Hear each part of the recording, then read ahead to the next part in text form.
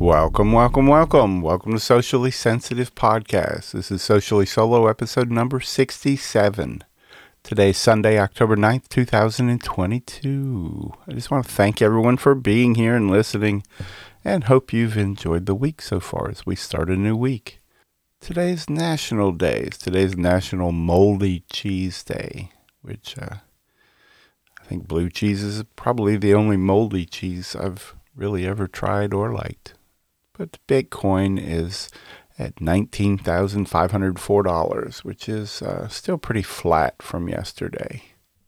You know, we talked about the Yellowstone Season 5 trailer coming out last week. And Yellowstone Season 5 is already, I guess, breaking records, setting records. And it hadn't even, aired the first episode yet of the new season. The trailer, it came out last week, and it hit, 14.4 million views in the first 24 hours. So I'd say everybody's a little hyped up for it. Because, in the preview it shows, or in the trailer, it shows a time jump, which is kind of what we were expecting. Because, when season 4 ended, John Dutton was just still running for governor in Montana. But in the season 5 trailer, it was pretty clear that he had already won. He was in power, making changes, and Beth's right there by his side, helping him run things. But, I'm definitely ready for season 5 to start. And November 13th is just 35 days away, so it's coming quickly. Also saw another little story on comedian T.J. Miller, who was in the Deadpool movies. And that's what the article was, him talking about being in Deadpool, because he said he's not interested in returning for Deadpool 3 or working with Ryan Reynolds ever again.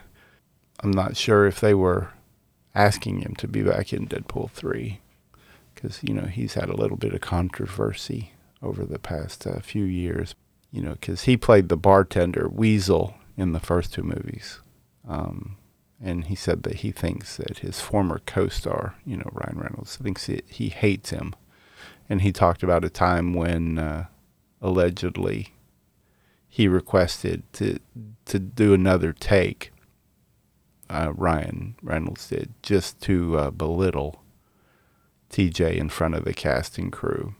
And he said, as a character, he was like horrifically mean to me, but to me, as if I'm Weasel.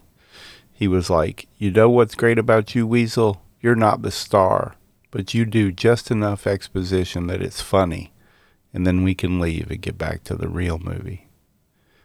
He said the jab took him by surprise. He said, I was just kind of listening and thought it was weird, and then I got off stage because they were like, cut. Adding that the crew seemed uncomfortable after the scene also. TJ said that the moment they told him, or that moment told him all he needed to know about Ryan Reynolds. Would I work with him again? No, I would not work with him again. I sort of wish him well because he's so good at Deadpool, and I think it's weird that he hates me. Because I really like the Deadpool movies. I wasn't as big a fan of T.J. Miller in those. I like the character he played on the show Silicon Valley a lot better. Erlich Bachman was definitely a much funnier character. I saw another little article on, it was talking about things that the different generations of kids grow up with or without. And it, kind of made me just think of some of the things that we didn't have growing up, or the things that we did. One of the things that I saw was child-proofing. As a Gen Xer, if you're a Gen Xer, a lot of these will probably resonate a little more, but child-proofing was unheard of when we were kids. Kids today have it pretty soft. That's a good thing. You don't want kids to get hurt. But yeah, most of the things today prevent kids and infants from getting hurt. Back then, girls and boys' toys were pretty more defined strictly by gender. And, you can't define anything by gender today. But back then it was, blue or red, and if you could shoot stuff with it or fight, or cars for moving fast, was all for boys. And, any of the pink or soft things were always for the girls back then.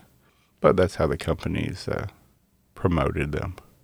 Walking to school, today, unless you live in a really safe area, you're probably not letting your kids walk to school. Especially if they're young, like in the first grade. And, we say it was a different time then, and it was far more normal to let kids run free. And we did run free back then. Family talks, because back then in those days, the kids were with the kids and the adults were with the adults. So when you were at like a big family gathering or Thanksgiving or any of these type things, it was always the kids with the kids, the adults with the adults. Your parents cared about their kids, but sitting down and having deep discussions and conversations with them and including them in the adult conversations just didn't happen back then. One of the things that we did back then was drink from a garden hose, the water. Because back then, bottled water wasn't really a thing. It hadn't been around but a few decades. So if you wanted water, you just drank from the tap. And if you were outside playing, you just run and grab a garden hose. We never thought about whether it was unsafe or not. That was just normal back then. Latchkey kids were pretty common, especially in the 60s, 70s when, mothers started going into the workplace a lot more, because it's common now that most mothers work. Now we have, I guess, a lot more systems in place to help busy parents handle that, whether it's daycare. There's a lot more options today than back then.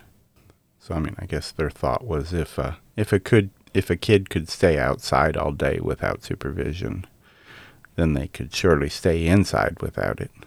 Because you'd come home from school to an empty house in the afternoon and maybe fix a TV dinner or something to eat or a snack or something. And sometimes, you had an older brother or sister around that helped out. Back then, spankings were, spankings don't exist much anymore, I don't think. Because, back then, if you got in trouble, it was simple. Out came the hand or the belt or whatever. So I guess it was good that back then most kids weren't around or weren't in the sight of their parents all day long. Kids are going to be kids. Kids are always going to be getting into trouble. If we were around our parents as much as a lot of kids are around their parents today, they would see a lot more things going on.